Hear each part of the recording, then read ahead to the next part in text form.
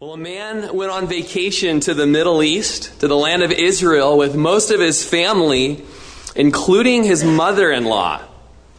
During their vacation, while they were visiting Jerusalem, this man's mother-in-law died. With the death certificate in his hand, John went to the American consulate to make arrangements to send the body back to the States for a proper burial.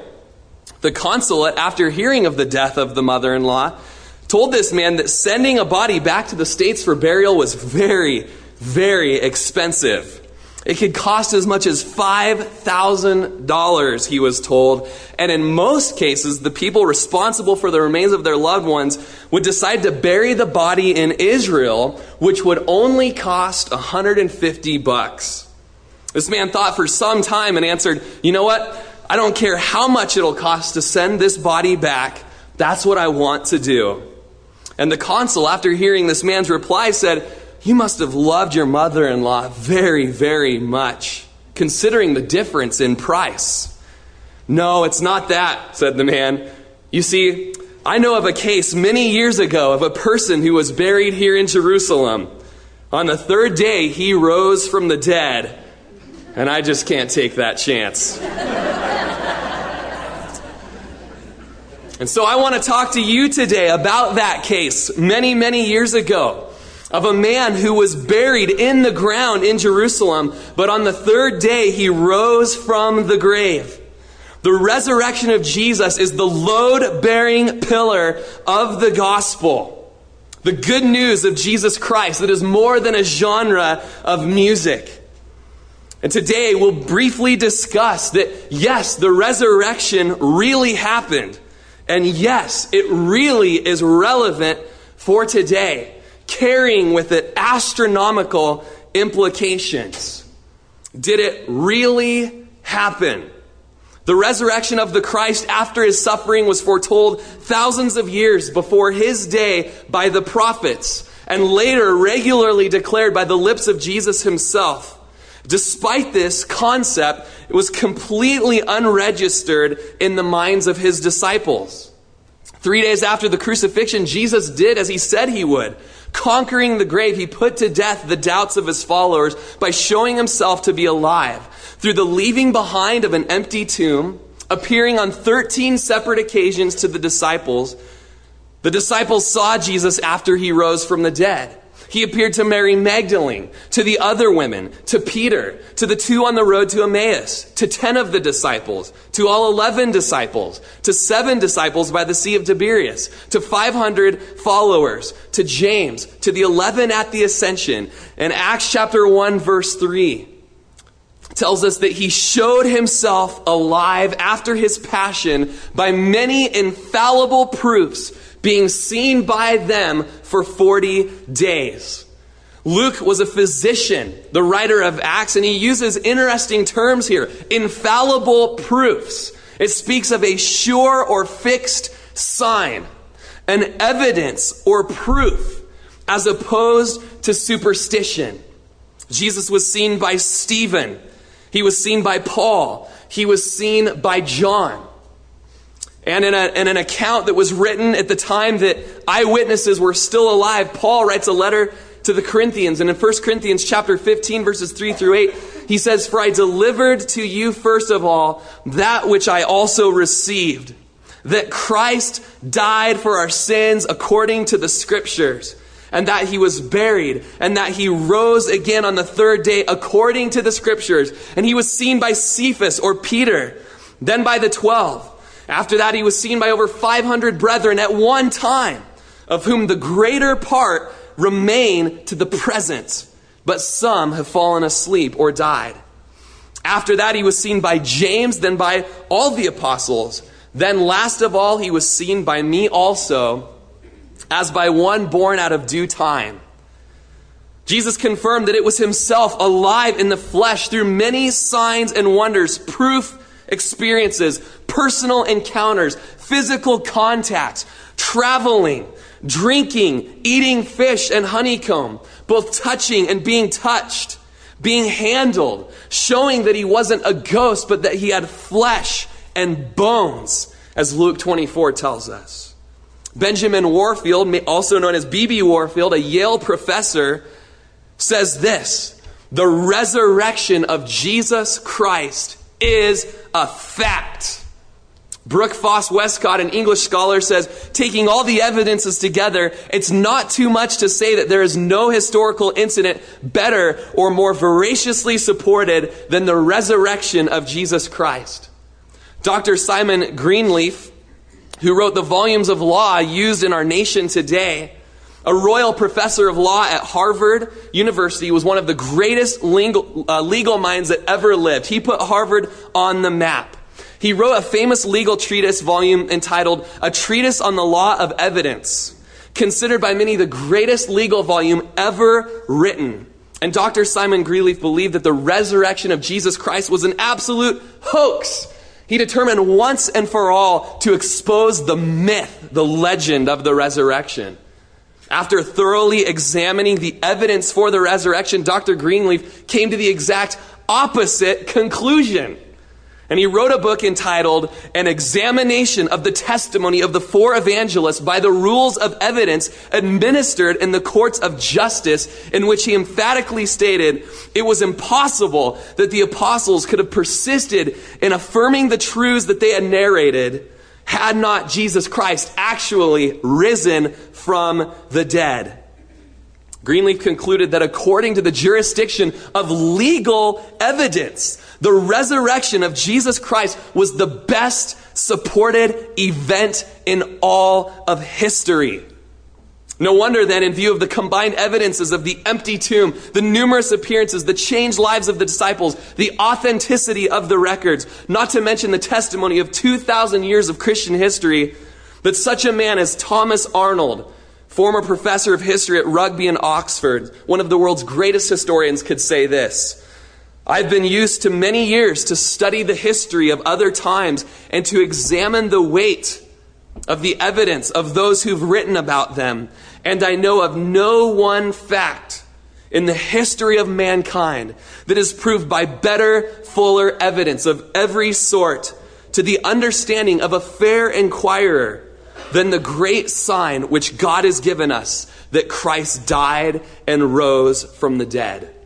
Lord Darling, the once Lord and Chief Justice of England, you got to love that name, Lord Darling, said this: no intelligent jury in the world could fail to bring in a verdict that the resurrection of Jesus Christ is true. Dr. Frank Morrison, a lawyer who'd been brought up at the feet of such well-known atheists and skeptics, such as Oxford Professor Matthew Arnold and biologist and evolutionist Thomas Huxley, both of whom openly denied the resurrection of Jesus Christ. Dr. Morrison went out to, felt he owed it to himself and to the others to write a book showing the lie about Jesus' resurrection. And in looking at all of the evidence, he came to the exact opposite conclusion and writes his testimony in a book called Who Moved the Stone, in which he defends the bodily resurrection of Jesus Christ. Anthony Flew was a famous atheist who later on became a theist or a deist, not yet born again. And he said this: the evidence for the resurrection is better than 4 claimed miracles in any other religion. It is an outstandingly different in quantity and quality. Dr. Gary Haberman, a colleague of Dr. William Lane Craig, both men did their doctorate study in the resurrection of Jesus Christ. Dr. Gary Habermas said this: he did a survey of over 1,400 articles published over the last 25 years dealing with the resurrection. And in his survey, 75% of the scholars who dealt with the subject of the resurrection argue for the favor of the historicity of the empty tomb. And there was nearly universal agreement concerning the appearances and the origin of the disciples' belief in Jesus' resurrection. And so looking at all of this from great legal minds, the burden of proof is not on the Christian. The burden of proof is on the critic. And as we as Christians come to celebrate the resurrection of Jesus Christ, we affirm today that this is not made up myth or folklore. This is not something that we've created to give ourselves tingly feelings on the back of our neck, or something that we could write songs about to sing around the campfire with Kumbaya, or something that on a rainy day we could put in with a Celine Dion song about the Titanic and say, my heart will go on, and Jesus, your heart goes on. This is not something that we have made up, but it is historical fact that if you are a fair inquirer, you will conclude that Jesus is alive. The resurrection is real, and the resurrection is relevant. If I were to say Jesus is alive, amen, 95% of the room would echo with amen. Jesus is alive. Amen. But so what?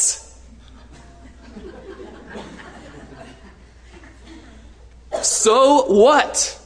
Is it pertinent to me today? Yes. It's relevant to you today. And we need to be reminded of the implications of the resurrection of Jesus, 10 of which I'm going to share with you today. The question isn't so much, is it true, but is it relevant? You can prove it, but people don't give a rip. Why does it matter? Christianity is bound up entirely on the person and the work of Jesus Christ.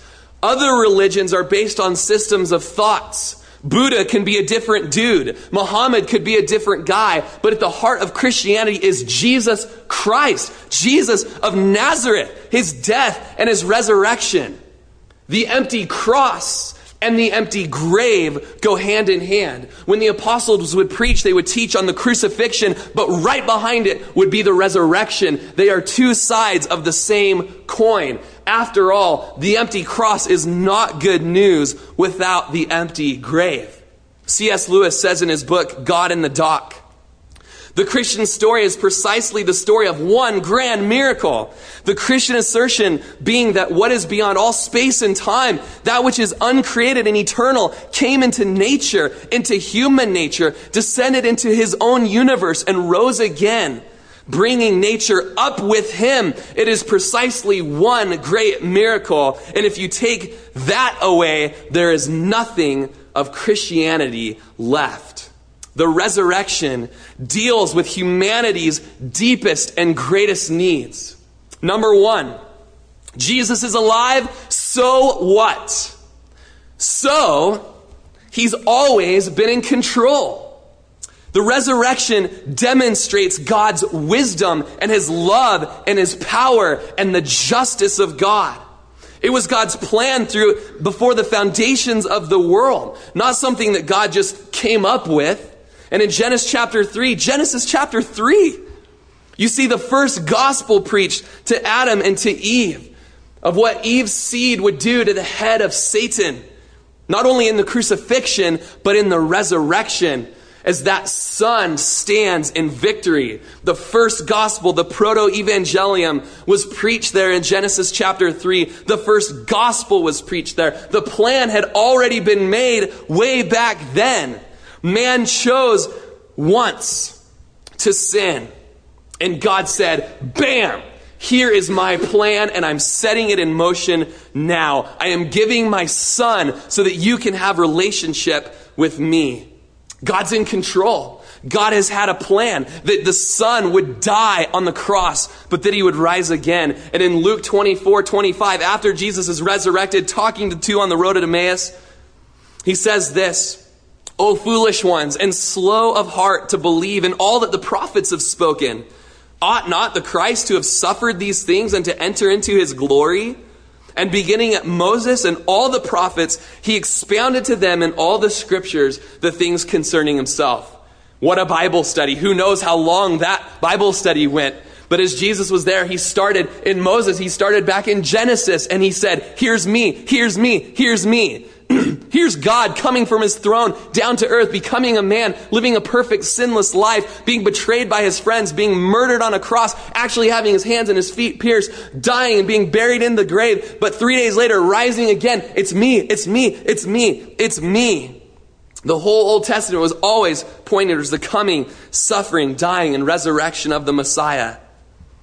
God loves his creation, and he didn't leave us without a plan of salvation. Jesus is alive. So what? So He's right about everything.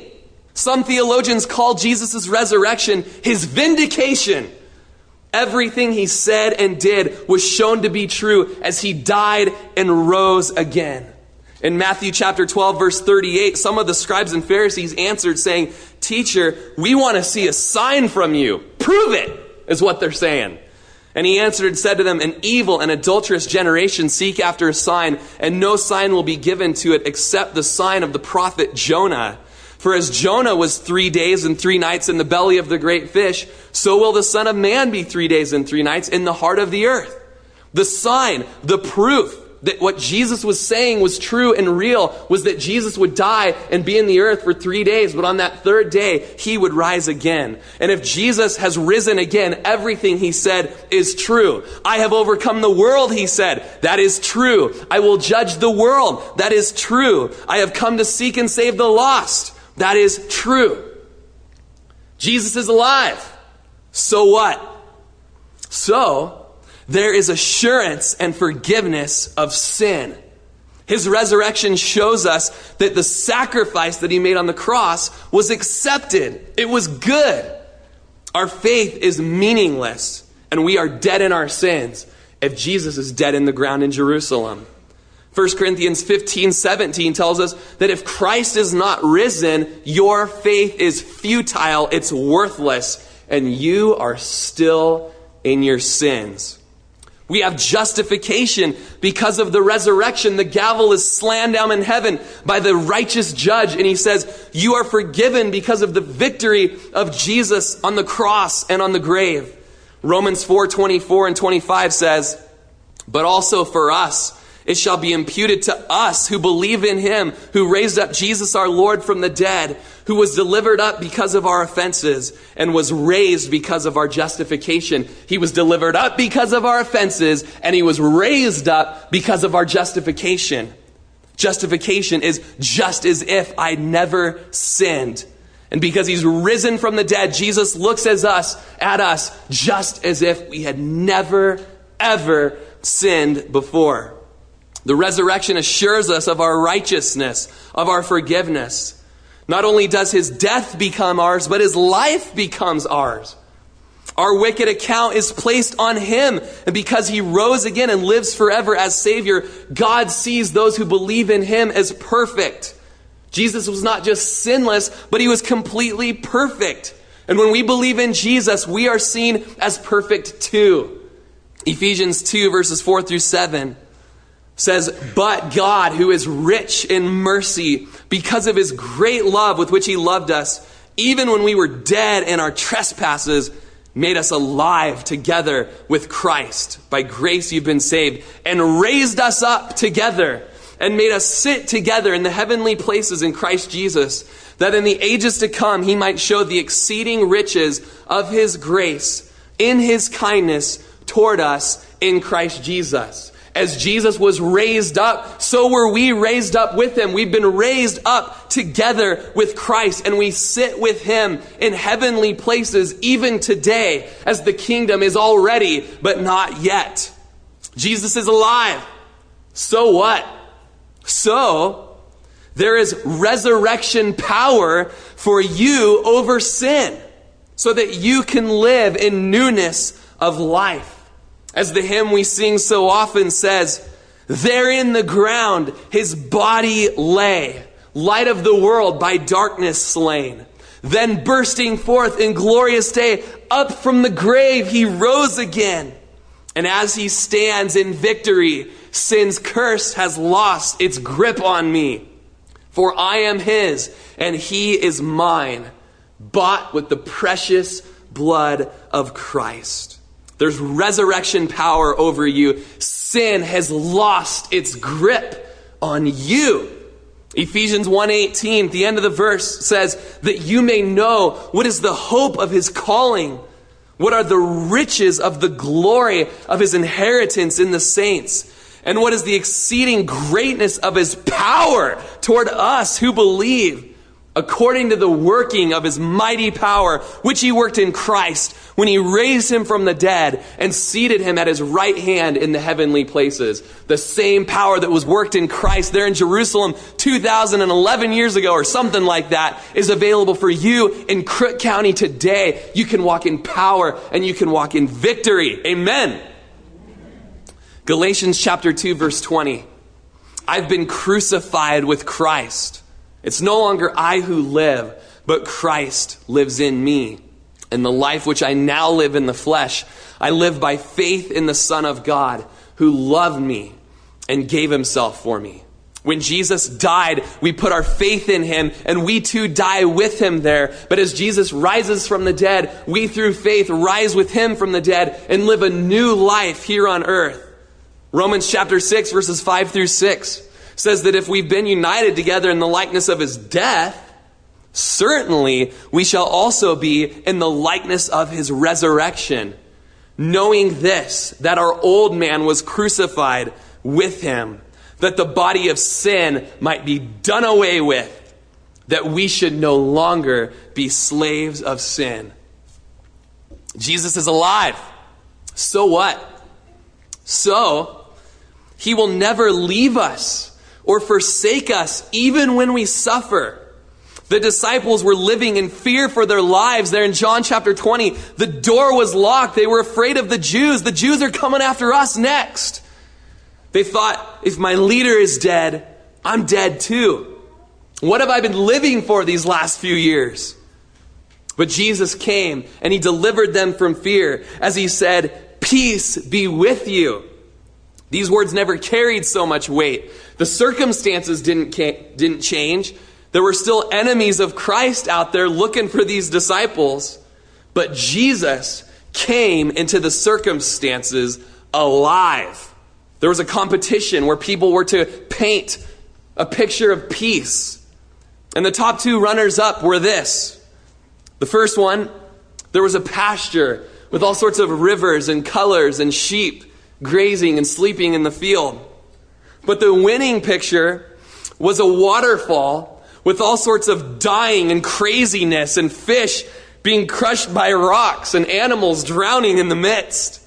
And yet up in a tree was a little bird's nest and a mama bird with her little chicks underneath her wings. This won the prize. People still wanted to kill the disciples, but they weren't alone. They had Jesus with them, and they were underneath his wings. See, the only thing that you need to fear is this, the wrath of God. It's the only thing that can destroy you. But Jesus says this in Matthew 28:20. He says, lo, I'm with you always, even to the end of the age. Amen. When you're suffering, how do you respond? This is when the rubber meets the road. When people bail on you, when you get the bad news. You know, Jesus didn't say these things wouldn't happen, but he said, I'll be with you when they happen. I'm alive, I'll be with you. Even though Paul was alone in Rome towards the end of his life, he writes in 2 Timothy that all had forsaken him. In 2 Timothy 4:16, at my first defense before Caesar Nero, no one stood with me, but all forsook me. May I not be charged against them, but the Lord stood with me and he strengthened me. Even in our deepest trial, our darkest moment, when all of our friends and family forsake us or are unable to be there with us, the Lord stands with us alive. He strengthens us. He's our living high priest. And Hebrews 7:25 says he's able to save to the uttermost those who come to God through Jesus, since he always lives to make intercession for them. Not only are we not alone, but we have a prayer warrior on our side. Jesus always lives to pray for you. Jesus is alive, so what? So, we too will rise from the dead. Death has no sting. We enjoy people and love people and hold them so close to us. And then death comes in like a flash and takes everything. It causes anguish and sorrow and despair. Death wasn't intended by God, but as a result of sin, Death is an enemy, 1 Corinthians 15 tells us, and it's always had the final say. Woody Allen said, "It's not that I'm afraid to die, I just don't want to be there when it happens." It has a sting to it. We don't like to talk about death. Those who are young, we think it's so far away. It's a long ways off, but the Bible's realistic. The Bible talks about death. But he says Jesus comes and gives us life and shows us that death doesn't have the final say, but Jesus has the final say. And there in 1 Corinthians 15:55, Paul's able to exclaim, "Oh death, where's your sting? Oh Hades, where's your victory?" The sting of death is sin, and the strength of sin is the law. But thanks be to God who gives us the victory through our Lord Jesus Christ. The rubber meets the road when you watch someone die. I remember being a 19-year-old young man and watching my dad convulse with his final breaths and his final muscle movements. And I remember being there as a 19-year-old saying, you know what? I would not want to go through this experience without Jesus and the assurance that my dad will be with him. And there with my uncles and my grandparents and my mom and my sisters, we shouted out worship to God in my dad's final movements. I see the Lord seated on the throne, high and lifted up, and the train of his robe fills the temple with glory, and the whole earth is filled with his glory. Though the death may seem like a mountain, Jesus conquered that mountain. And the hope of the resurrection brings us tears today. This morning and last night, I was just so overwhelmed with the fact that Jesus is alive. And this morning, I'm in the bathroom and I'm sobbing in my bathroom, shouting out with my hands in the air, "You are alive! You're alive!" And you can only die well when you understand what you gain through death. There's an explosion of a worldview in our lives when we understand that he is alive. And we look at everything in our life through the cross. And we look at everything in our life through the resurrection of Jesus Christ. John says in his gospel, Jesus says through, it's written in John's gospel, John 11:25, when Jesus says to Mary, "I'm the resurrection and the life. He who believes in me, though he may die, he shall live. And whoever lives and believes in me shall never die." And then he asks her this, "Do you believe this?" In the shower this morning with my son, we are singing out, "For I know that my Redeemer lives, and I will stand with him on that day." We are singing out, "Because he lives, I can face tomorrow. Because he lives, all fear is gone. Because I know he holds the future. And life is worth the living just because he lives." And I knelt down there with my son and I, "Son, do you know that you will live forever if you believe in Jesus? Son, do you know that though you might die, it'll only be once? And you'll live forever with Jesus if you believe in Jesus." And Russell and I had one heck of a choir going on in that bathroom this morning. The bathroom was my sanctuary, as it often is. Romans 8:11 says, "But if the spirit of him who raised Jesus from the dead dwells in you, he who raised Christ from the dead will also give life to your mortal bodies through his spirit who dwells in you." 2 Corinthians 4:14, "Knowing that he who raised up the Lord Jesus will also raise us up with Jesus, and he will present us with you." We too will rise from the dead. We too will be resurrected and presented with the saints. Richard Dawkins, the famous atheist, said, "Eternal life is disgusting to me." And you know what? If eternal life was just the same as life here, but it just lasted forever, then I would have to agree with him. But Jesus is the one who makes the difference. We will get to be with him who's the source of joy and hope and life and peace and kindness and goodness. And Jesus says, "Get ready, because I'm going to provide all good things for you, but they won't be tainted with sin." We will be resurrected and we will be with Jesus who created all things good. And he makes things so good in the end that it will be better than if horrible things never happened to us at all. Revelation 21:4. This is the last bit of the Bible where we see the new heaven and the new earth. And it says, and God will wipe away every tear from their eyes. There shall be no more death. Have you ever heard that before? There will be no more death, nor sorrow, nor crying. There shall be no more pain, for the former things have passed away. We're on 7 out of 10 here. Jesus is alive. So what? So, we'll see him again. John 14:19 says, a little while longer, and the world will see me no more, but you will see me. Because I live, you will live also. Acts 1:9-11. Now when he'd spoken these things while they watched, he was taken up, and a cloud received him up out of their sight. And while they looked steadfastly toward heaven as he was ascending up, behold, 2 men stood by them in white apparel and said, Men of Galilee, why do you stand gazing up into heaven? The same Jesus who was taken up from you into heaven will so come down in like manner as you saw him go into heaven. Jesus is alive, and we will see him face to face. Jesus is alive. So what? So there will be a coming judgment. The resurrection enables us to stand before God in that judgment. Why do I need to stand before God?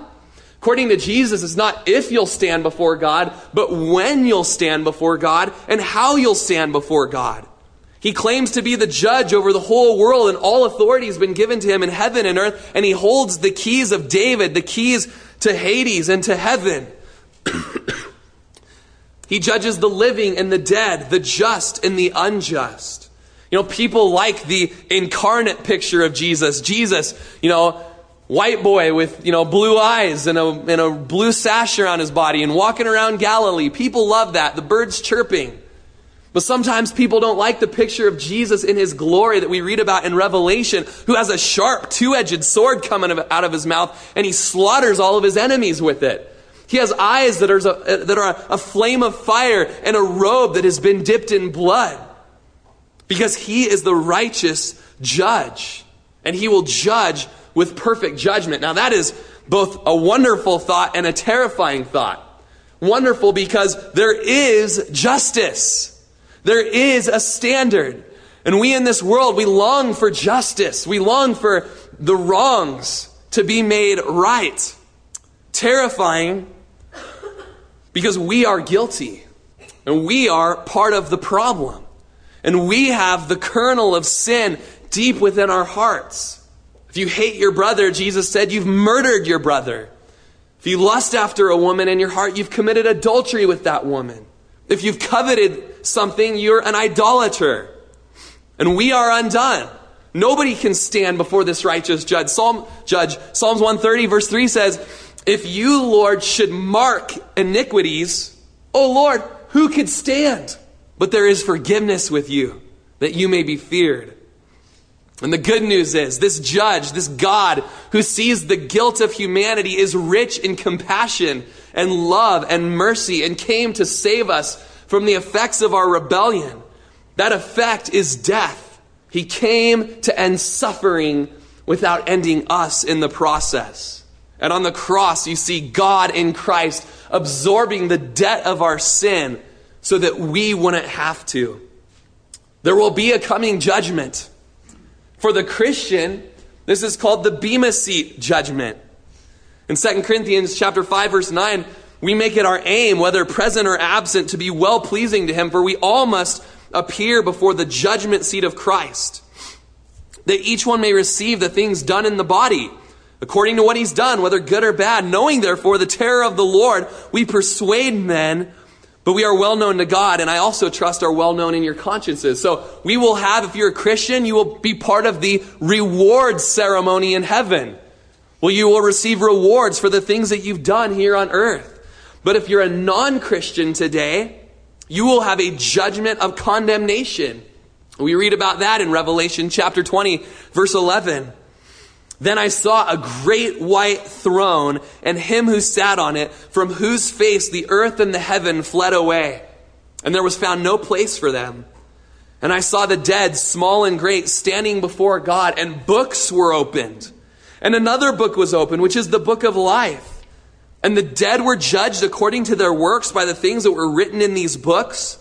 The sea gave up the dead who were in it, and death and Hades delivered up the dead that were in them. And they were judged, each one according to his works.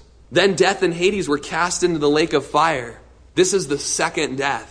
And anyone not found written in the book of life was cast into the lake of fire. Acts chapter 17, we recently studied Paul in Athens. In verse 30, he said, truly, these times of ignorance God has overlooked, but now commands all men everywhere to repent, because he has appointed a day on which he will judge the world in righteousness by the man whom he's ordained. And he has given assurance to this to all by raising him from the dead. And when they heard of the resurrection of the dead, some mocked, while others said, we'll hear you again on this matter. He will be the judge, and it's proven thus because he's alive. Jesus is alive. So what? So you should believe in him and live for him. As Romans 10:9 says, that if you confess with your mouth the Lord Jesus and believe in your heart that God has raised him from the dead, you will be saved. For with the heart one believes unto righteousness, and with the mouth confession is made unto salvation. Believe in your heart, confess with your mouth. The Lord has raised Jesus from the dead. John chapter 20, verse 31, Kevin read it, speaking of the resurrection account. These things are written that you may believe that Jesus is the Christ, the Son of God, and that believing you may have life in his name. How do you have this life? Through faith, through believing, through trust, through resting in Jesus. There in John chapter 20, we read of Thomas and his doubting. And how when Jesus appeared, he said, hey, put your hand in my side and put your fingers in my nail holes. And as Thomas did, he answered and said to him, my Lord, my God. Jesus said, man, you believe, Thomas, because you've seen. But many will be believing even though they haven't seen. There will be a group of people over in Crook County one day, and they will believe and they will jump and they will shout and they will rejoice, even though they've never seen it with their eyes. But they believe in faith. Finally, Jesus is alive. So what? So there is news to tell. There is much news to tell. We have a mission to bear witness of this resurrected Jesus. People see what our mission is when they look at our schedule and when they look at our wallets, when they look at our lives and the way we conduct ourselves. When anything that is good is done in our lives, we point to Jesus. We've been empowered for this mission by the Holy Spirit before Jesus ascended. He says the Holy Spirit will come upon you so that you could be witnesses. And some Christians in this room today act and live as though the tomb is not empty, but that there's a corpse, there's a pile of bones over in Judea today. There's no purpose in their lives. There's no purpose in your lives. Let me make it personal today. You are slacking off. You are not doing what was commissioned to you. In 1 Corinthians chapter 15, verse 34, Paul says, stop sinning and start witnessing. He says, awake to righteousness and don't sin. For some do not have the knowledge of the truth. I speak this to your shame. He says, wake up. People are perishing. They don't know Jesus. They go to hell every day. And some of you aren't doing anything. Wake up. Stop sinning. Sin grieves God and stops us from the mission. May you be woken up today. May you quit saying, oh, next Easter, oh, next Easter, oh, next Christmas, oh, in a year. No, this Easter. Live for Jesus today. He's alive and he's coming back. If you were to divide your life up on a pie chart, God doesn't want a piece of the pie. He wants the whole thing. He wants all of you to be all for him. He wants you to be gospel-minded. He wants you to be on mission. As C.S. Lewis wrote, in the book From the Weight of Glory. It's a serious thing, says Lewis, to live in a society of possible gods and goddesses, to remember that the dullest and most uninteresting person you talk to may one day be a creature which, if you saw it now, you'd be strongly tempted to worship, or else in horror and a corruption which now if you meet, if at all, only in a nightmare. All day long we are in some degree helping each other to one or other of these destinations. It's in the light of these overwhelming possibilities, it's with the awe and the circumspection proper to them that we should conduct all of our dealings with one another, all friendships, all loves, all play, all politics. There are no ordinary people. You have never talked to a mere mortal. And in 2 Corinthians 5:11, Paul says, knowing therefore the terror of the Lord, we persuade men. But we are well known to God. Knowing this, we persuade men. We're compelled to tell people about Jesus. We've been given a mission. The tomb is empty, and there is news to tell. Stuart and the band, come on up. You can set your things aside. God sent his son. They called him Jesus. He came to love and to heal and forgive. He lived and died to buy my pardon. An empty grave is there to prove my Savior lives. Because he lives, I can face tomorrow. Because he lives, all fear is gone. Because I know he holds the future, life is worth the living just because he lives. And as we close in song today, we want to respond to this shocking reality that Jesus is alive. And the crux that we seem to see in Scripture is that the response necessary is belief. And so today, as we sing out to Christ, today, maybe for the first time, you will declare your belief that he is God. And then he came and he lived among men. He was rejected and despised by the people. He was murdered on the cross, not for anything he did, for what we did. He was buried in the ground and 3 days later rose again, only to ascend to the throne room of God 40 days later. And today you would put that belief today into faith, saying, Jesus, I know you did all of that for me. The whippings that you took on your back, you did for me. The crown of thorns you took on your head, you did for me. The blood you spilt for me because it should have been my blood. And Lord, the life that you live for me. Today, Lord, I receive that new life. I receive that resurrection power. And Lord, all of these implications that we went through today, I receive them for me. I receive them for me, Lord. And I thank you for the new life that you give.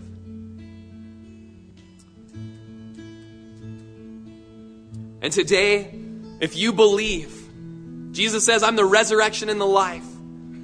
He who believes in me, though he may die, he will live. Do you believe this? And today you can say yes by standing right where you're at. If you don't believe it, or maybe you believe he's resurrected, but you don't care, you don't want any of the things that we were talking about, you despise the message, then just don't stand. But if you want all of these implications to be true for you today, and you receive them today, you stand right where you're at as we close in song.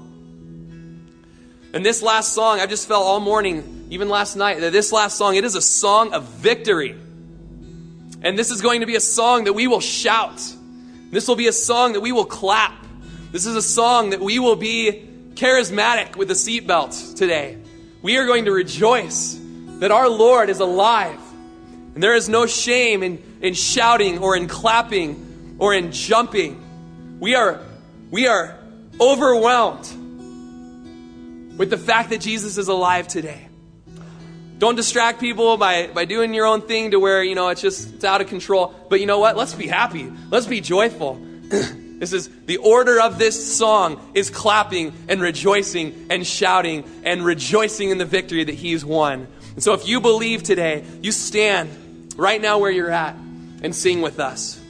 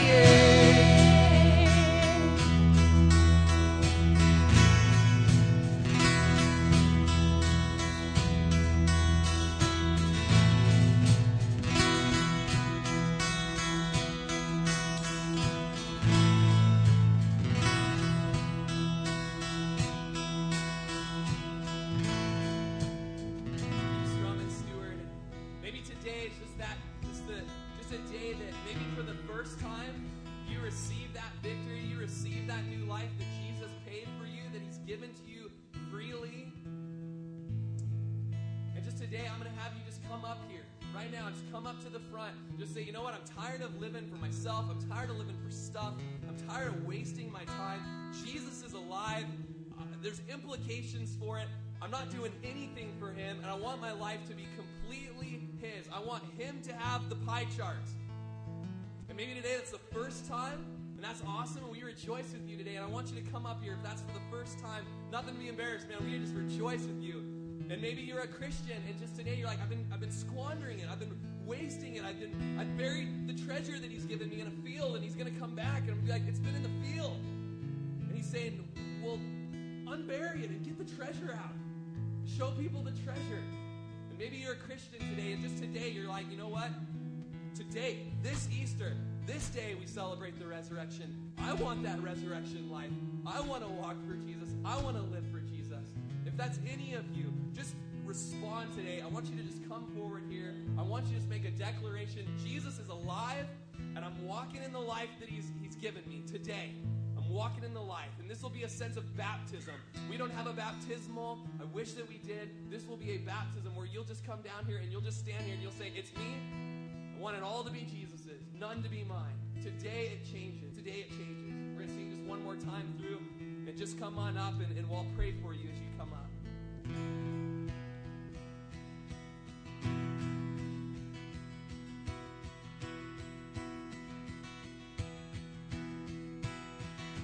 Christ is risen from the dead, trembling over death by death. Come away, come away, come and rise up from the grave. Christ is risen from the dead, we are one with him again. Come away, come away, come and rise up from the grave. And oh, death, where is your sting? Oh, hell, where is your victory? Oh, church, stand in the light. The glory of God has defeated the night. Singing, oh, death, where is your sting? Oh, hell, where is your victory? Oh, church, stand in the light. God is not dead, he's alive, he's alive. Christ is risen from the dead, trampling over death by death. Come away, come away, come and rise up from the grave. Christ is risen from the dead. We are one with him again. Come away, come away, come and rise up from the grave. Christ is risen from the dead, trampling over death by death. Come away, come away, come and rise up from the grave. Christ is risen from the dead, we are one with him again. Come away, come away, come and rise up from the grave.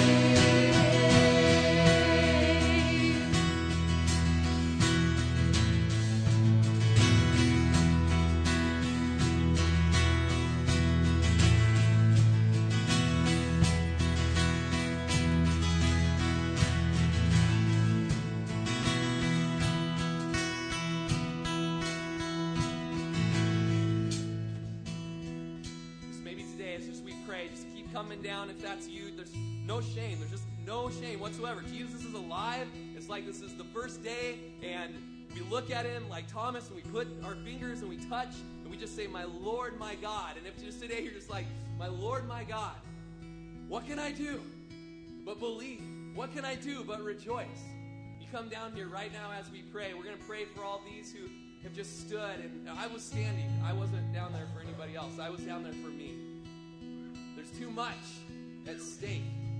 And Jesus is alive. I don't want my life to be wasted. I'm praying for myself too. Lord Jesus, today as these people have come forward, some of them new faces, some of them young, Lord, we rejoice that you are resurrected. We see and we're astounded, and through faith, even though we don't see you with our eyes, we believe, Lord. We say, my Lord, my God. And Lord, we receive just all that is implied through your resurrection. Lord, we receive the victorious life. Lord, we receive the forgiveness of sins. Lord, we receive the standing that we have before you in judgment, not in condemnation, but Lord, in a rewarding judgment. And Lord, we say, as we stand here today, and Lord, as others who stand not up front, but in their seats, Lord, we just say, we can't wait to see you face to face. Lord, don't let this life be wasted. Don't let another day be wasted. Pour out your Spirit on us, Lord. Breathe on us, just as you did there on the disciples. And empower us, Lord, for the mission. There's much to tell. Give us lips and a voice to speak it. In Jesus' name, amen. Amen. God bless you guys. Give these people a hand and come forward.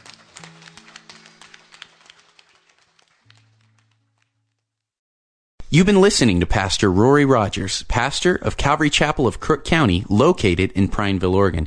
For more information on this ministry, or if you'd like to contribute, please feel free to write to us at P.O. Box 378, Prineville, Oregon 97754, or check us out further on our website at www.calvarycrookcounty.com. We thank you so much for listening, and we pray that this ministry has blessed you.